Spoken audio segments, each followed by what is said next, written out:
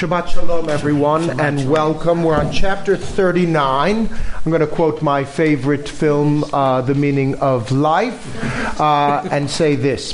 Sex, sex, sex. Where were we now? Do you remember that scene? Anyway, we're going to be in PG-14 territory. Everyone's over the age of 14 here. Good. Well, in some senses, I guess. And I will I won't bury the lead. I'll be very explicit here. This is the intermezzo chapter, much like an opera when you have Act 2, Scene 1 in Shakespeare. This is a side accounting of Joseph's story. But the reason that Joseph, here we do this, and then chapter right before 38, we have the story of Tamar and Judah. These are both sexual liaisons, in part to keep, I think, us interested and engaged. I don't know if anybody's been in Hollywood or films. This stuff sells. But in this current context, and I want to say this with full heart, I want to take this very seriously. This is a story of both male and female power. So we have to be very sensitive here to that. This is a hashtag #MeToo moment of the biblical proportions. We're about to read Potiphar's story. And then third, that I want to say that this is all layered in our current context. So one is just the gravity of the situation of sex and power that we're going to be reading. Two is the story of Judah and Tamar that precedes this, which is a very powerful story that we're not going to be addressing today. But the third piece is, this is Gesundheit, may you have health and life.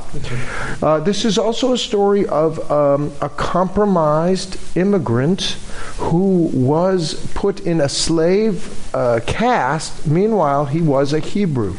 And the Midrash is very clear on this, that everyone knew he was someone of dignity and respect, that he did not seem like a slave that the Ishmaelites sold to Potiphar and Potiphar, his wife.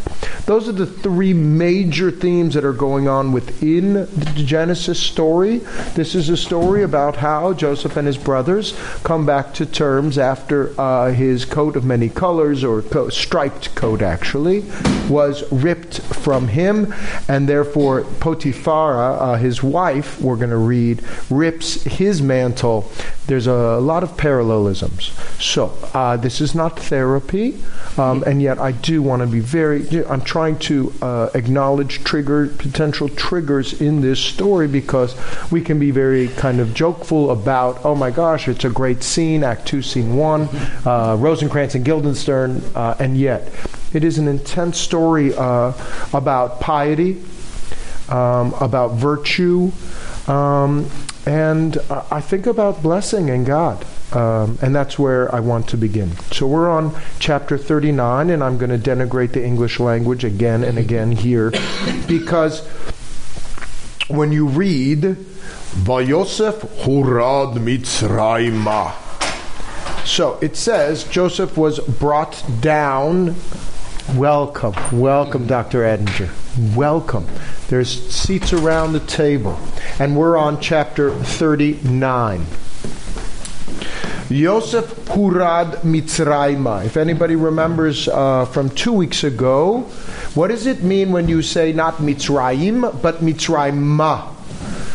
Towards Egypt. Is that a geographic? Is that directional, or is that a metaphor? Take a guess. It's active. Hurad Mitzrayma. He descended Egyptward. Right? And Buzz went down to Vegas. It's saying it right here, that he is dealing with very different circumstances. And remember, he was sold to either Ishmaelites or Midianites. Just in the story right before, he was already pretty low. Then he is taken downward, Egyptward. Vayiknehu, and was acquired. And Potiphar, one of Pharaoh's officers, do you see where I am? Chapter 39, page 220. Saris Paro. Anybody know the Purim story, the story of Esther? Do you remember all of the Sarisim, the guards? What are they also called? What are they also called?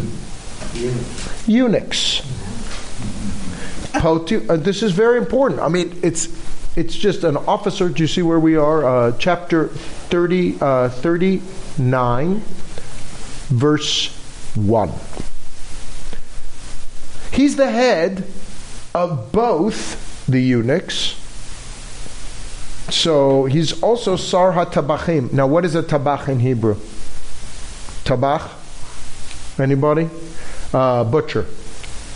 He's the head of and these guys aren't butchers, he's the head of the eunuchs, and he's the head of the slaughterers. Okay? So think Swiss. Yes, very much. Very much, that the eunuchs were the guards. Now, another one of my favorite movies, History of the World Part 1. Thank you, Rabbi Brooks, for his genius. Do you remember when there are all of the eunuchs there, and there's one, he pretends not to be a eunuch, and yet he's clearly a eunuch, and these are all of the... Now, that's a Roman context. This is anachronism. But that's the setup in the first line. He's descending to moral depravity in a context of moral depravity. And who picks him? Not only the head of all of the eunuchs, and Ish Mitri, he is an Egyptian. They're really being specific. And he is also Huriduhu Shama. Okay, who brought him down there. Do you see there's a double descent? We're going down. We're going down. Yes. Michael, just in the historical context, were eunuchs always made eunuchs to keep them from being attracted or able to do anything with women, to keep them more docile, to so it take did. away It their does power? not. So absolutely, it's the actual. This is a much longer conversation. No, they're not docile. To be castrated like that actually can increase your testosterone. It's not having its natural But they mechanism. have no power to do anything about it, really. Well, they have no sexual power. And there, if you are the head of the eunuchs and you are the wife of Potiphar and he is the head of the eunuchs, the metaphor is clear. This is Potiphar's wife who is trying to ensnare Joseph. Now, Was it done done to control? Well, it's absolutely a mechanism of control and also a mechanism of slavery. It's also a child rearing mechanism because often these were the guards. Now we're in a different historical context, not Egypt, but in the harem. Later in the Islamic period, this was about making sure that they don't sleep with your wives. Right. And sire other people. This is now, okay, so if you thought I was getting into R, now we're into NC 17. Okay? Vayihi Adonai et Yosef. Now, we're on verse 2. Before I get into the real risque stuff.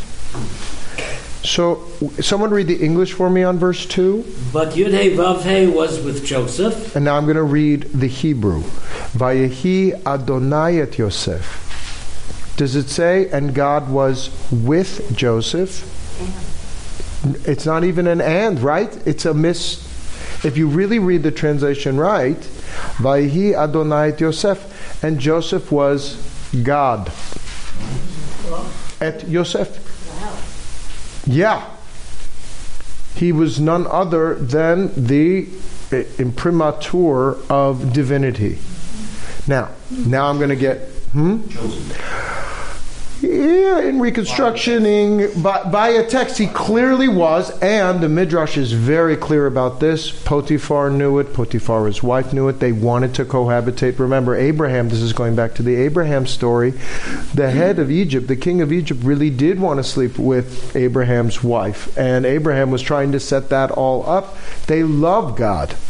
God's a hero. Adonai is a super deity within this context. But Vayihi Adonai et Yosef, and he was God. It's almost he was godded. Do you see that? God is a verb, right? This is a real interesting mistranslation.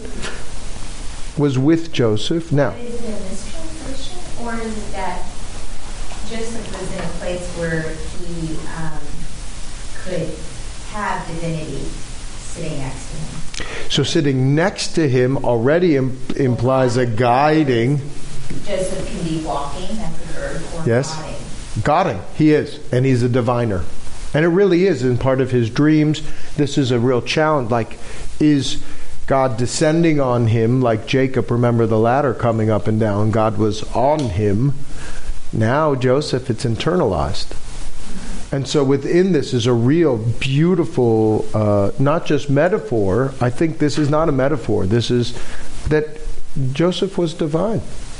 Yeah, and so his coat and all the externalities of divinity, of priesthood, really were manifest in this text. This is the narrative. This is not what we see. This is telling us God is not just with Joseph, but Joseph is divine. What does that mean? So not only someone who can tell the future, he was the moral arbiter of this world in Egypt. That Joseph had not just God with him, but it is telling us that God is part of him. He was godlike. I won't. Only more than that. I'm taking out the like. Or more like Jesus. So that is, yes, perhaps, but yeah, walking on earth, walking divinity. Which is so interesting, but unlike Jesus, which, unless you want to do the later stuff with Mary Magdalene and whether he was there, he is in this priest and prophet kind of mode of being in a very uncomfortable place and being and I want to just be even starker about it, agent of the divine. Now, So are other previous patriarchs being described as? No. Is it the first time? This is really, because as I said, Abraham is being taken out. There's a revelation there. Isaac, no, we don't hear God in Isaac, let alone with Isaac. He's just walking in the fields. Jacob is forced as he's fleeing to hey, hold on. God is on top of you. And Joseph, and I can say this for a moment, some people radiate a sense of chen. Chen, grace. What has he done to deserve it? What have any of them done to deserve this? What does the child do to deserve that kind of love from a mother? Or his dreaming powers, Yeah. or he's just gorgeous. I mean, let's just stop for a second. He's beautiful. He's pretty. I mean, we're going to get there. That's the next paragraph. All right, I haven't even gotten to the NC-17 stuff yet, George. So just wait. It's coming. I'm waiting. Vayar Adonai ki Adonai ito. Because now the master saw that Adonai was with him. But now do you see that there's more power in the Hebrew to say Joseph was God, Joseph was divine, but the Egyptian master saw that Adonai was with him. And what did that mean? What did it mean to see that God was with him? V'chol asher hu oseh, Adonai matzliach beyado. That whatever Joseph did, he would prospering whatever he touched. So now we have a Midas thing. But so then for the Egyptian side, for Potiphar, it is outcome based. What is successful? Meanwhile, was Joseph in the last chapters necessarily successful? No, he was thrown in a pit. His brothers are really... So it's being a slave with that. And into slavery, which is really the kind of foreshadowing of the Exodus and the Egypt story. So, and yes. Mike, aren't you possibly overreading this? Oh, absolutely! I'm going on a lim here. It's certainly consonant that an Egyptian could look at a Hebrew and have a godlike feeling about him another Hebrew wouldn't look at that in any way near like that. So this is So let's just, historically, we just got Joseph and his almost brothers. like magical powers. You must have God in you to have these powers. But what's extraordinary about it, welcome, there's plenty of room, always. Yeah? But, yeah. What's extraordinary is, and the reason I'm over-reading it, is we're reading it with modern eyes. How could he be God? How could he be a divine? And on the Egyptian side, we're thinking of vis-a-vis Exodus, which is like, my God's better than your God. In Genesis, it wasn't my God's better than your God. It was a co-opting kind of situation. It was the ziggurat that we talked about. Hey, come join the pantheon. And there's kind of suggestion, and this is on the limb, Egypt liked our God more than even their own gods. Yeah. And now you can say, yeah, no problem. But that's pretty big for knowing what we know of Exodus and slavery and the hard work and labor. And this I just want to say, and this is why, welcome everyone. We're on chapter 39. We're doing the Potiphar, Eshet Potiphar's story, the wife of Potiphar. And when I see, the faces of people who were sold from one to another, from the Ishmaelites to the Midianites, and as we're reading these stories about the current kind of situation, I'm not talking about security and borders and walls. What I'm talking about are these individuals, almost 5,000 individuals.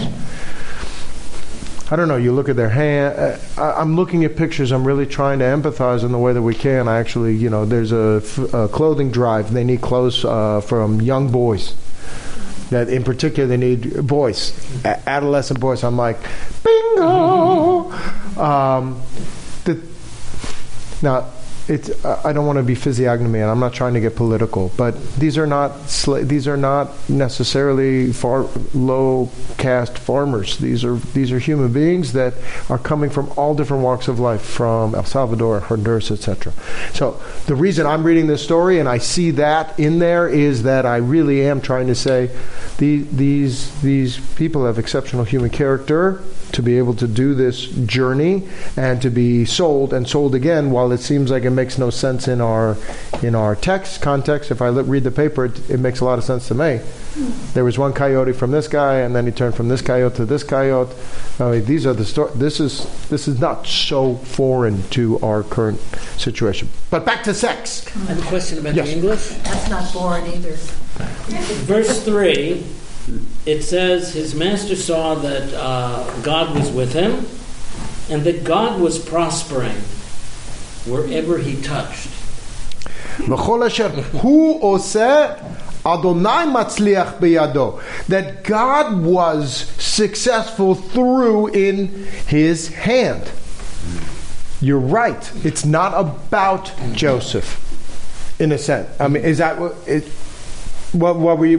interesting to you? The question of whether it's Joseph or God, or a combination of the two, or God working through Joseph, or it's a little combo. Yeah, I just didn't actually totally understand the English. How you could say God was prospering. Whatever he touched, right? Adonai prospering. God doesn't prosper. That's a human. Prosper is not a verb. Right. Prospering.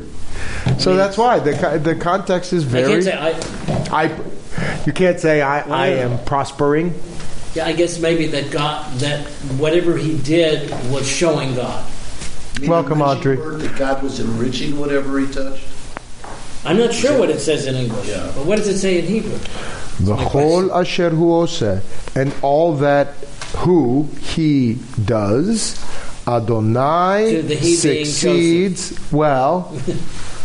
Everything that he does, Adonai matzliach biyado. Adonai is smooth the path. Matzliach and tzalachat to come from the plate and success are the same word. So in Hebrew, hatzlacha means that your path is smooth. May your path be smooth. And we also know this in real life, the halo effect, perhaps. I'm just really seeing him as a pretty, just such a beautiful child that just doors open up. Just doors open up. Had the magic. Yeah. Well, Quorum. yeah. The stars are. And back to the brothers, the tremendous jealousy that you can have from that.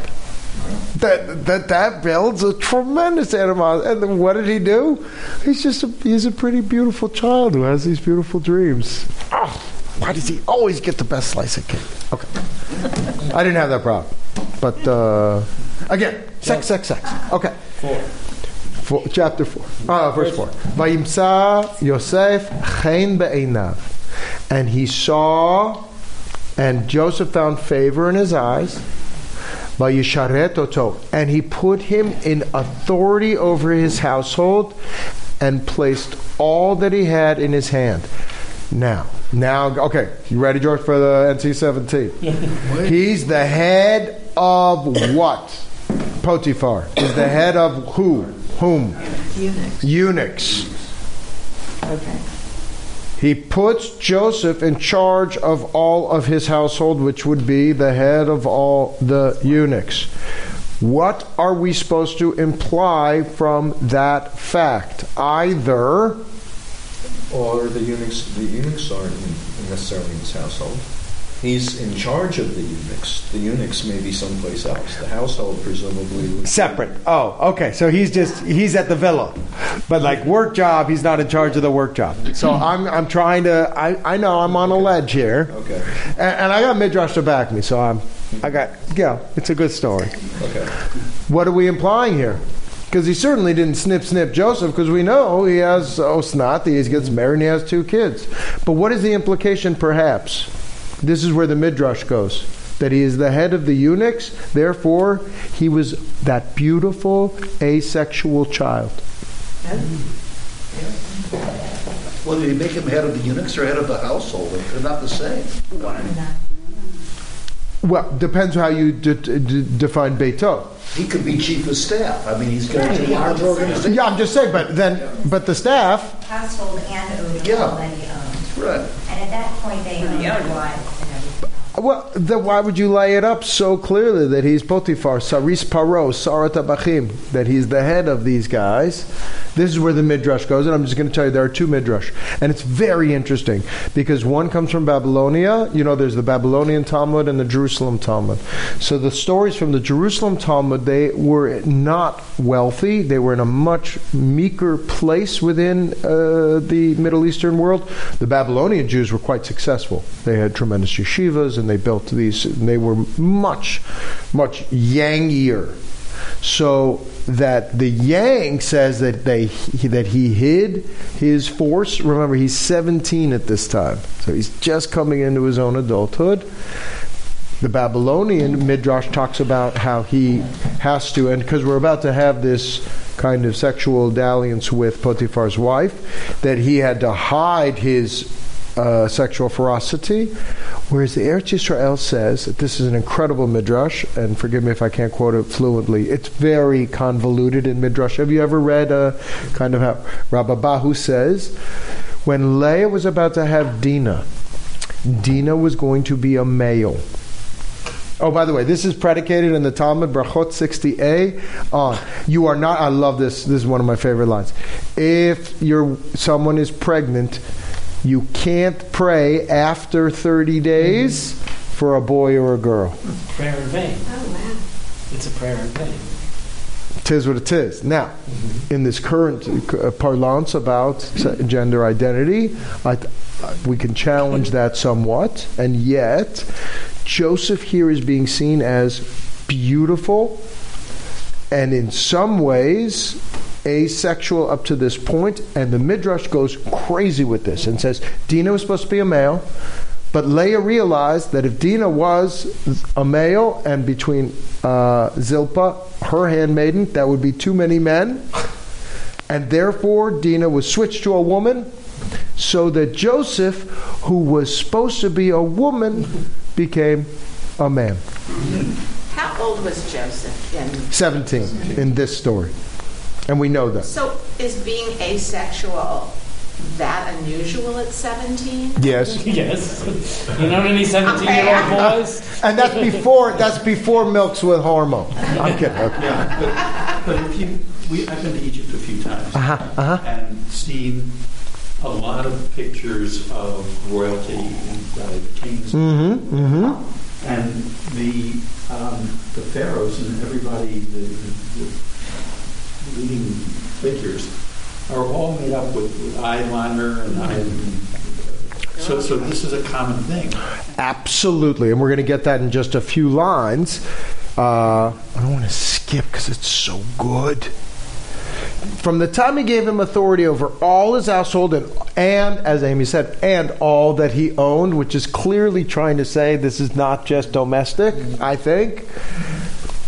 Adonai blessed the house of the Egyptian on the account of Joseph. The blessing of God was on all that he owned in his house. And as long as Joseph was with him in the house, uvasadeh, and in the field.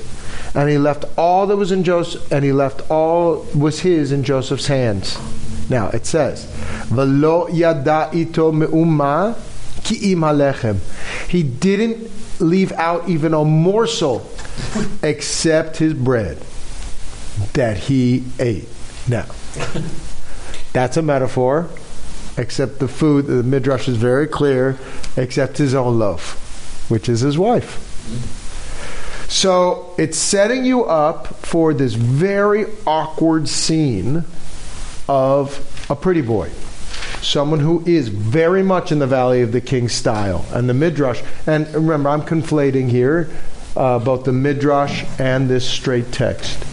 So that Joseph, on the one hand, according to the Babylonian Talmud, is a total stud who is dressing like the dress, like a lot of bling, totally too, hot, but not like that nasty 6'9" guy who's in prison now.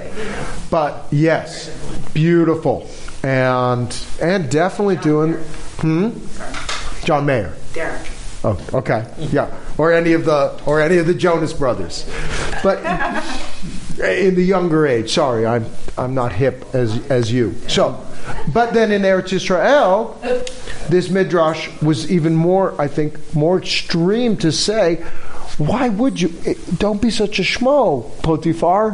Why are you going to leave some young stud with your wife, and you are head of eunuchs? This is going to blow. And Eretz Yisrael says, no, he was not that guy. And there is a lot to be said. Now, this is where I get really risque, challenging, which is the feminine side of God's divinity is clear here for me, that it is about dreaming, and it is not about the affective beauty, but it is about hearing people's other side, what is not manifest. And the yin side of Joseph really comes clear to me here. And we'll get to that, because Vayi Yosef Yafeh Toar V'Yafeh Mar'eh. So now I'm on the next paragraph. It says verse 6, but second. Would someone read that? Now Joseph happened to be fair. Yes. Now Joseph happened to be fair of form and fair of appearance. He's hot and good looking. What's the problem? What's the redundancy there? Okay, I get it. He's hot, but why is he also good looking? Oh, no, please. What's the difference between form and appearance? Okay, thank you. Right, body. That's the easy question. The body is your form, right? Oh, so you think he's got a hot face, he's a gorgeous face and great body. Okay, maybe. All right, now back to what you were talking about. Valley of the Kings. And just, let's go back. Is anybody seeing the Tutankhamun again? I remember when a kid in the 80s. You got to go back. I mean, it's a little Hollywood. They did a little too much LED blingy stuff. But, I mean, just these scarabs and seeing some of the beauty, the amount of time that they would doll up. And this, the Midrash, again, goes off on this. Joseph started to feel comfortable.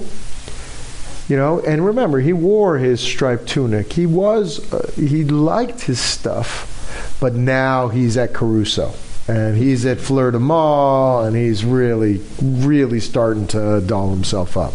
He went to Mac.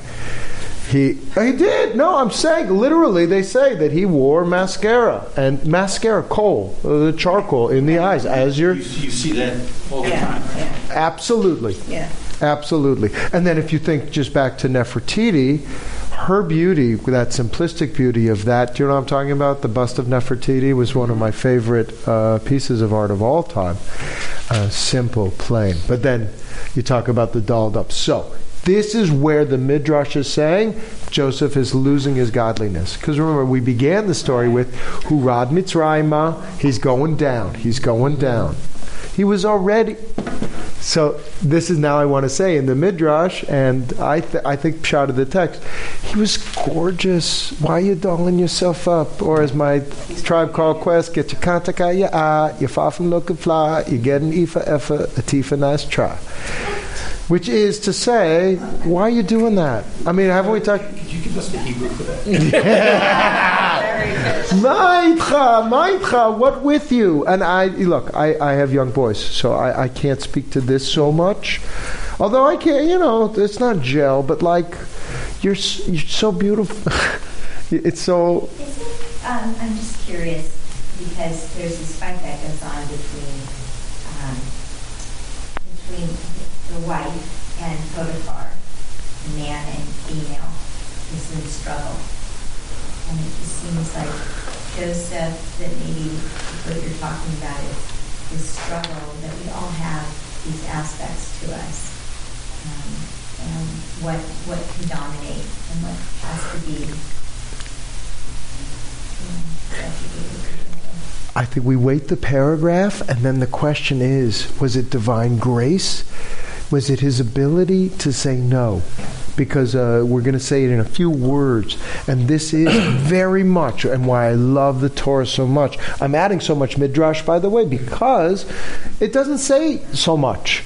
It just sets it up, which allows the characters to have such ambivalence, which I'm a big believer, and this goes back to Jack Miles and his biography of God, which is, let these characters be ambivalent. Let these characters be complicated. Joseph is Jacob, incredibly complicated character. Joseph, I mean, if we read it through the eyes of just traditional straight read, he is the most pious, wise, always doing the right thing. And I love to see the ambivalence, in part because I think that's the human character. So let's read a little more. Oh, good. Verse 8. I get to do trope again with you. So after all this, after what? After what? So let me give you one. This is in the Hadith. This is in the Midrash of the Quran and in our Midrash. Women, Potiphar's wife in Midrash is called Zulaika. She's known as this in the Hadith and in the Quran as well, Zulaika. And Zulaika was just in love with Joseph, but so the challenge is, was he trying to get back at Potiphar? Was she using her head of the house? Or she just needed him, wanted to possess him, wanted to own him?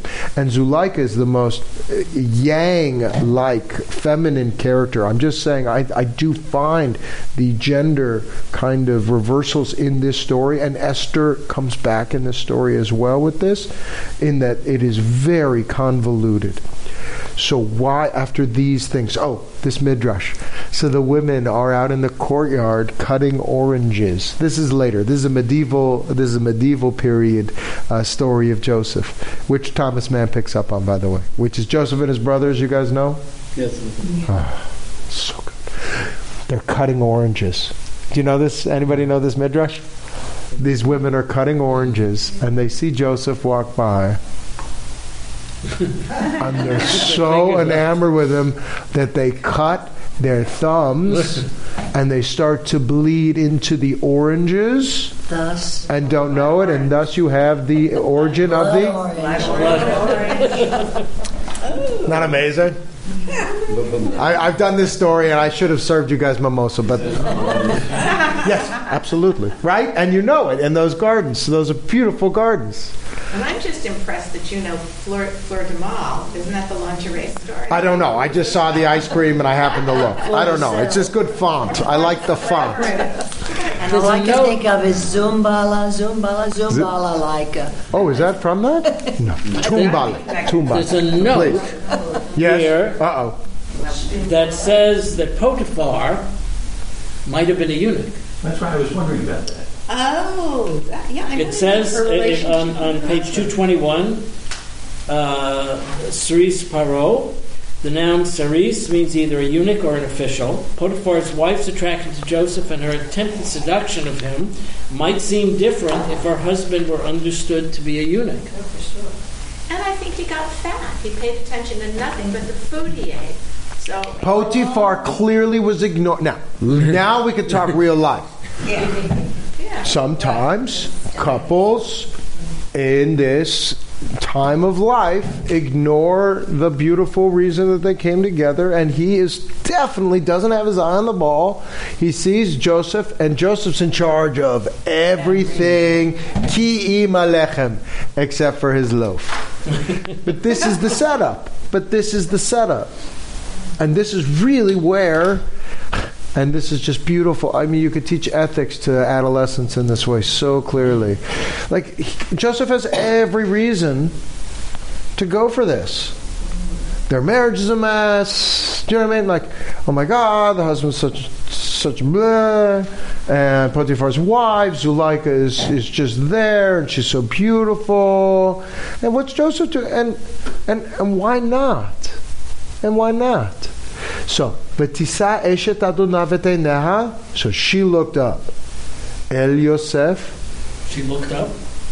Well, she looked up at him. Now, what that means, but she's not just looking up. Could she have been in bed?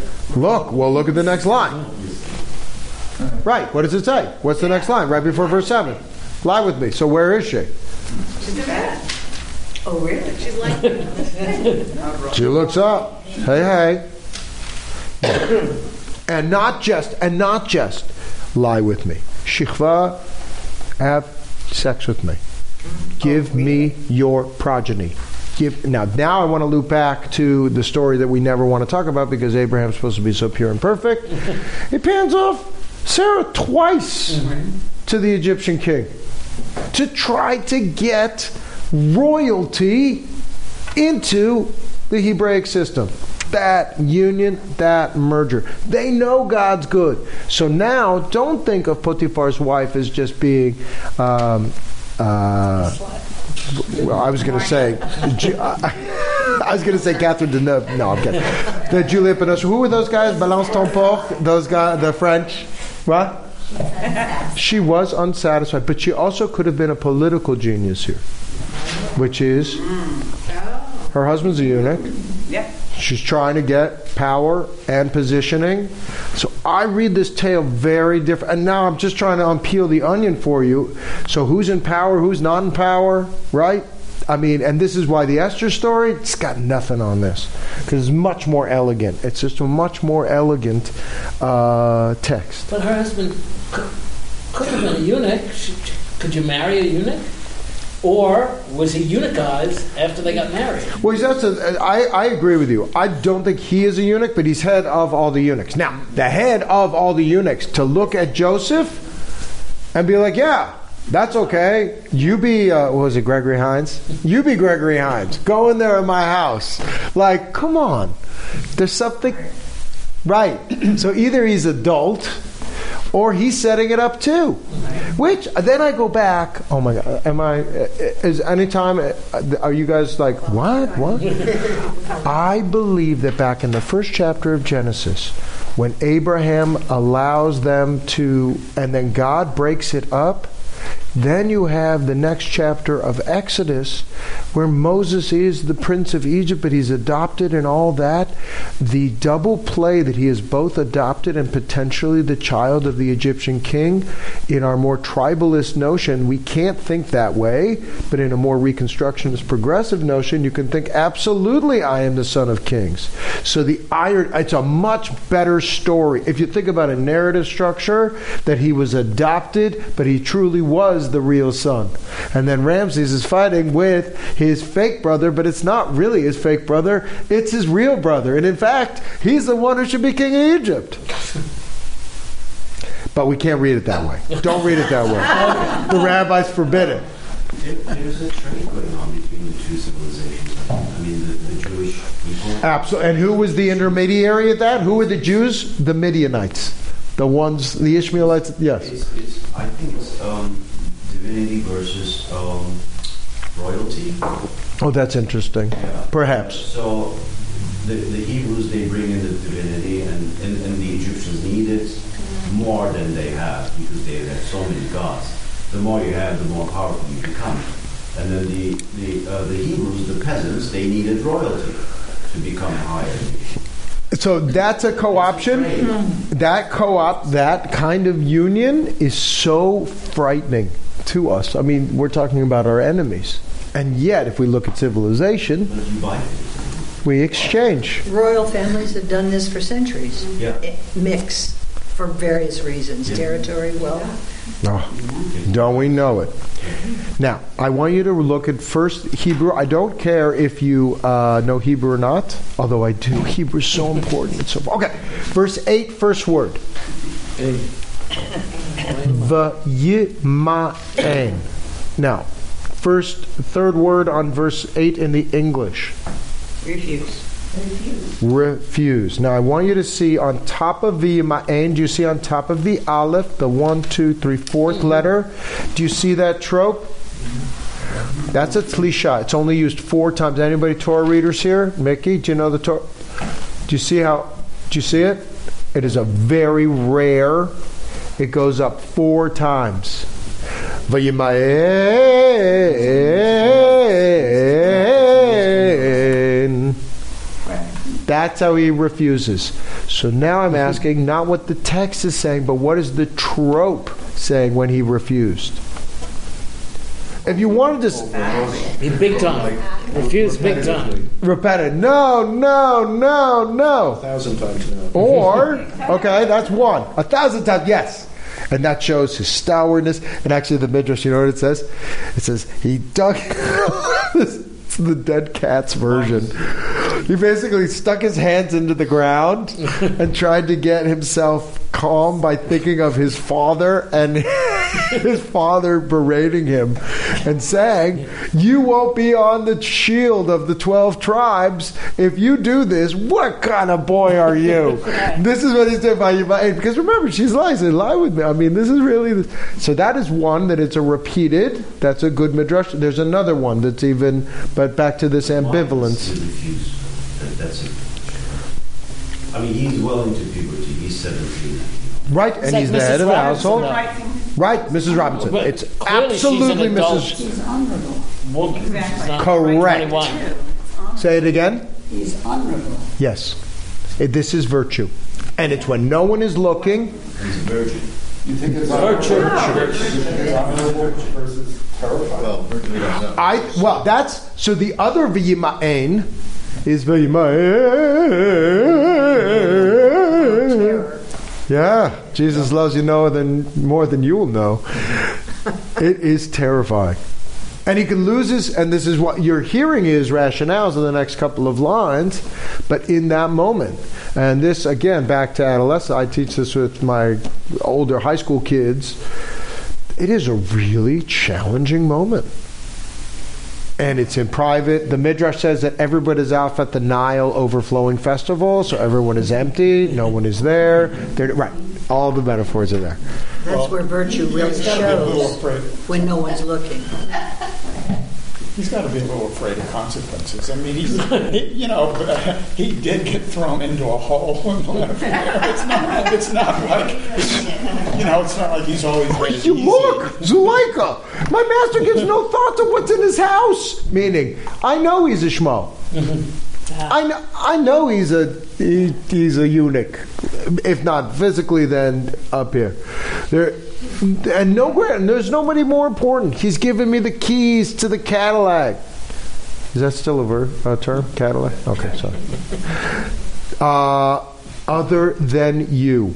Because you're his wife. I mean, does he really have to say this? So why is he saying it? He's saying it to himself. Right. Don't be a shmo. How could I do this? How could I do this great evil? But then the tag, v'chatati le'Elohim,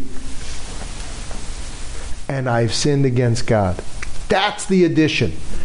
The rest of it is a story that it's as old as time itself. The addition of God in here is, hey, This has nothing to do with no one cares, no one knows, my husband doesn't know, no one's going to care. This is about me. And notice, Elohim comes here. This is a more general aspect of divinity that's like, this just upsets the balance of the universe, adultery. This is not just about what it does to you and does to me.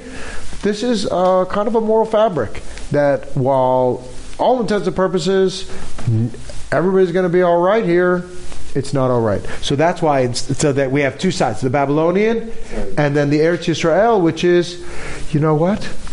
I am not for this. This is not my embodied self. And this is why Adonai, not Ito, Adonai et Yosef. Joseph was guarded. If you want to pursue the initial linkage that you had in verse 2 about Joseph and the divine being co-equal or coincident, so then when you're sinning against God, you're also sinning against yourself. No question. Right? No question. And this is also, and I think if you look back at the Abraham stories as well, our God is not a sex God. It's clear as day throughout our liturgy that we don't have fertility rituals and we don't have the kinds of sensuous nature that Egypt and a lot of different Canaanite religions, when we say that God neither slumbers nor sleeps Saturday morning, V'Adonai lo yanum v'lo yishan, it's agricultural, but it's also this, we do not have to awaken our gods of spring by having little bunnies and Ishtar, Easter. You know why you have bunnies and eggs? It's a fertility ritual, and they would go to the temples and they would have temple. So this is an underlying theme that is very erotically charged, but that's not about God. And in fact, this moment I think is a really noble moment, which is, and how do you have that aha? Because it's not easy to withstand such powerful isn't it a little passions. Early to be a sin against God? There weren't no laws here yet. Isn't that profound? This is before the Ten Commandments. You're absolutely right. Yeah, this is not. What is Joseph thinking? What he says? It just seems like a misalignment of. He could say, "Look," or an anachronism. I have a or there's no code, before and after. Why is sin against God? But don't you have the commandments after Noah and the flood? Noahide. Yeah, you have the 6 Noahide. You do. Well, there are no tablets. There's no 10 Commandments. There's no. No, but there were the Noahide laws. But the Noahide laws. He sets it up. After the flood. No, but he sets it up in the Egyptian Maybe world that's it. as a different way of cutting off sexuality. Literally. Okay? So they're setting it up as a story. This is what the Egyptians do, and this is what we do. And it's sort of like, okay, through Joseph, through his act of not, your primal sexual desires often, they go first and foremost ahead of your head, your mind, your rational thought. But he's cleaved so closely to God that's why he's beautiful, because he doesn't have to act physically. And immediately he has pause, he has a contact. It's that That's combo. the relationship with God. Very interesting how the amoral as opposed to immoral. Yeah. And I'm not sure about the Noahide covenant. I'm not sure how we'll even be aware of this at this stage. no, one of them is adultery. Right. But he's aware that they are married, and in their marital vows, right, that they... Are there vows? It is It's property. So That may be another. You're property of another. That would make more sense. Property. I think it's I property. shouldn't go take property of somebody else. But even more, when in Rome, I think your argument is, look, when in Rome, I mean, this is the way, look, she says, what do I know? And the Potiphar is out there. This is a moral agent that says, despite all of the rules, this is divine, moral, and I like that. It is a virtuous moment.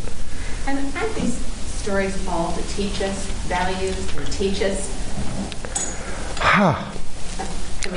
Yeah, so I'm of two minds. To property, though. I mean, that would make a lot of sense to me that he says it is wrong to steal. Right. So I in think every that society. That's not how Genesis works. That's Leviticus. This is your wife, and it's adultery, But and either way, it doesn't matter if it's for property or it's adultery.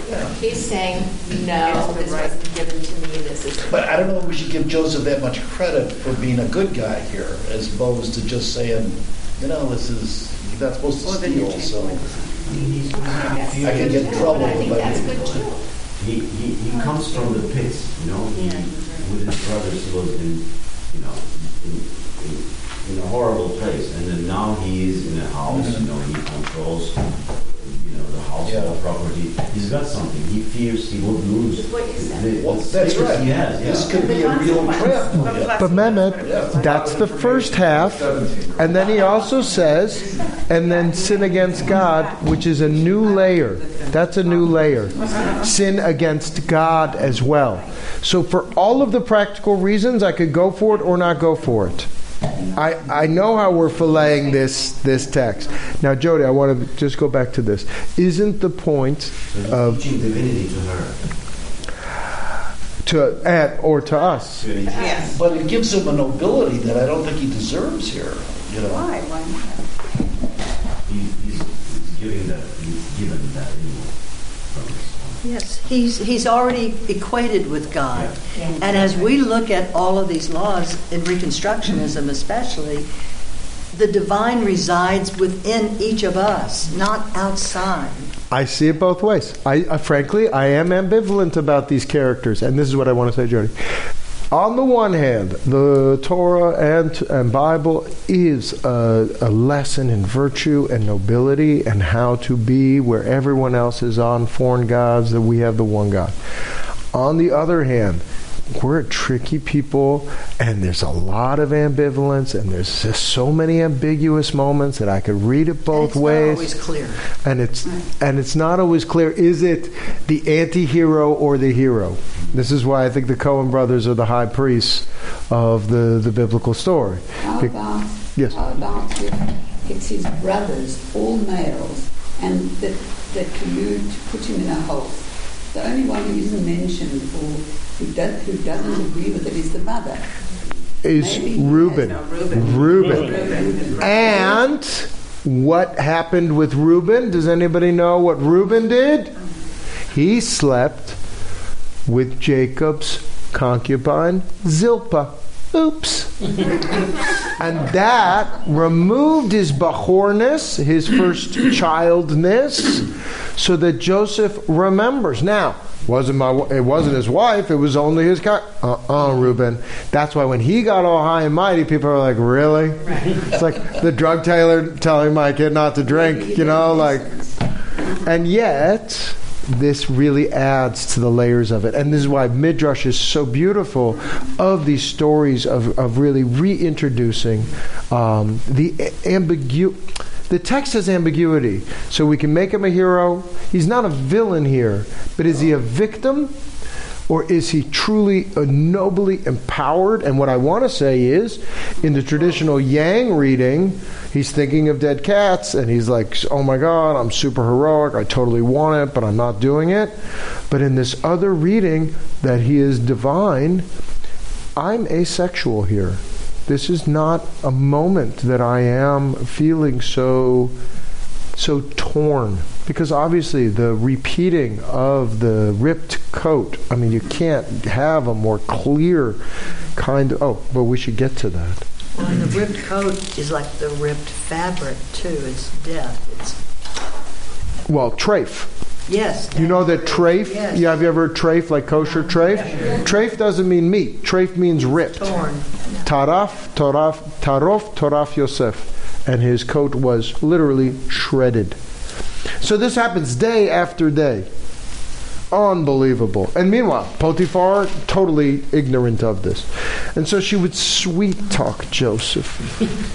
Kedabra el Yosef. Yom yom. day by day, and he did not hear his plea to lie by her. Etzla liot ima, to be with her. You say he didn't heed or he didn't hear? Heed. No, I know that's what the English. Velo shama, obey. So hear, but obey.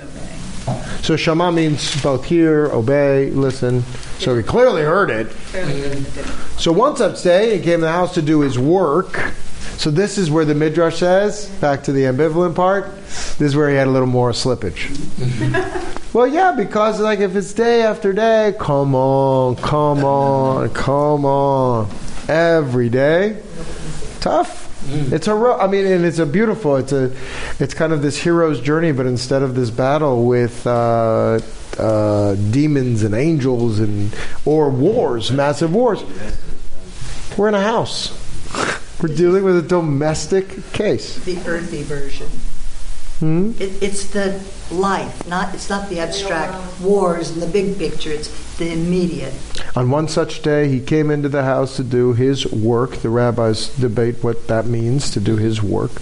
And not one of the people of the household was there in the house. She grabbed him. Now, this is where it's clear. Now, I want to get to #MeToo. This is different. This is different than, hey, will you? Come on, can't you? Gross. But she grabbed, v'tafsehu bavigdo, grabbed his coat, his cloak. This is more than harassment, I would say. Lemor, sleep with me, saying, sleep with me. And he left his coat in her hand. Now, vayanas yetze chutza, and fled and ran outside. Now, I read this as a comic moment as well as a very frightening moment. What's the comedy in it? It's reversal. Well, first the role reversal for sure, but let's just think for a second. He's the nurse. He's the housekeeper. And then you grab her coat. What's left? Nothing. He ran outside naked. That's what I thought, yeah. Didn't you, when you read it? Absolutely. So it's both humorous, but in this current context, I'm just trying to be super sensitive to it. In this current context, it's like, I'm thinking back with Dominique Strauss-Kahn. Do you remember that? And that housekeeper of the hotel. Yeah, New York. Oh, yeah. She had to run outside. She's in the hallway. She doesn't know what to do. She runs into the housing closet and dials the phone. Oh my God, the back and forth on that. Would have been president of France. For sure. At a very important moment. Sarkozy won that election. Anyway, I'm sorry. That was far afield.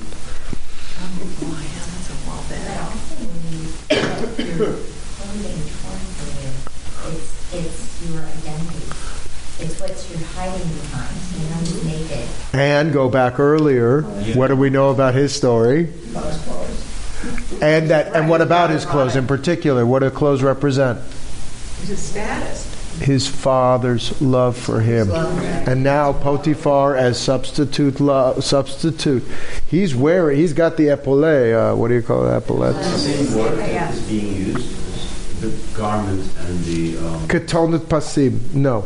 So Bigdo. Beged. It's ketonet pasim. Ketonet.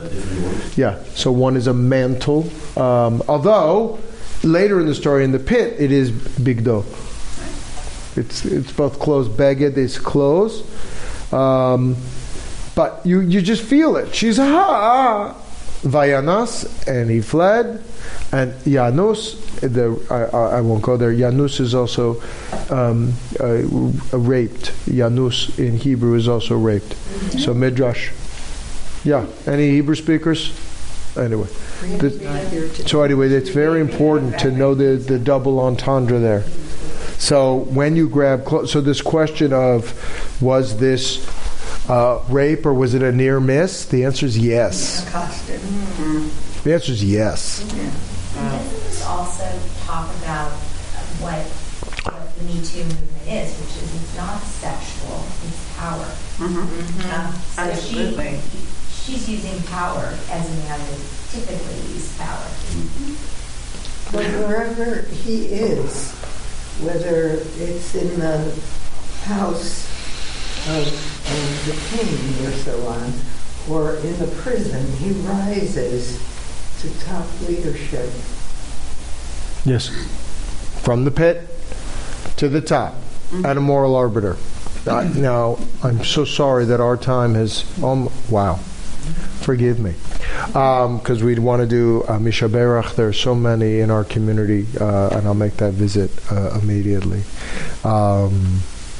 And yet I want to conclude here for a moment to see gender reversal not in the kind of intersectionality debate of man-woman, but in empathy and really trying to put ourselves in other people's shoes and to understand the current climate here, not from a sense of drama or Hollywood that I'm reading here with you, but also in a context of humanity and our own dignity and our own divinity within each of us, and the challenges that each of us face within a climate that is so polarizing that Joseph, and I think Isaac and Abraham, that I didn't think it was going to end here, but here we are, that circumcision, in a way, to take the most sensitive parts of who we are as men and to say God is right there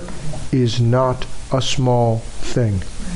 And therefore, I believe, I'm a big advocate, not for Jews especially, that ritual circumcision isn't just something that's willy-nilly out of nowhere, but it is a way for us to put our divinity and our sexuality very close to one another and very distant from one another simultaneously. And the story can be treated lightly, but like a good shallow deep.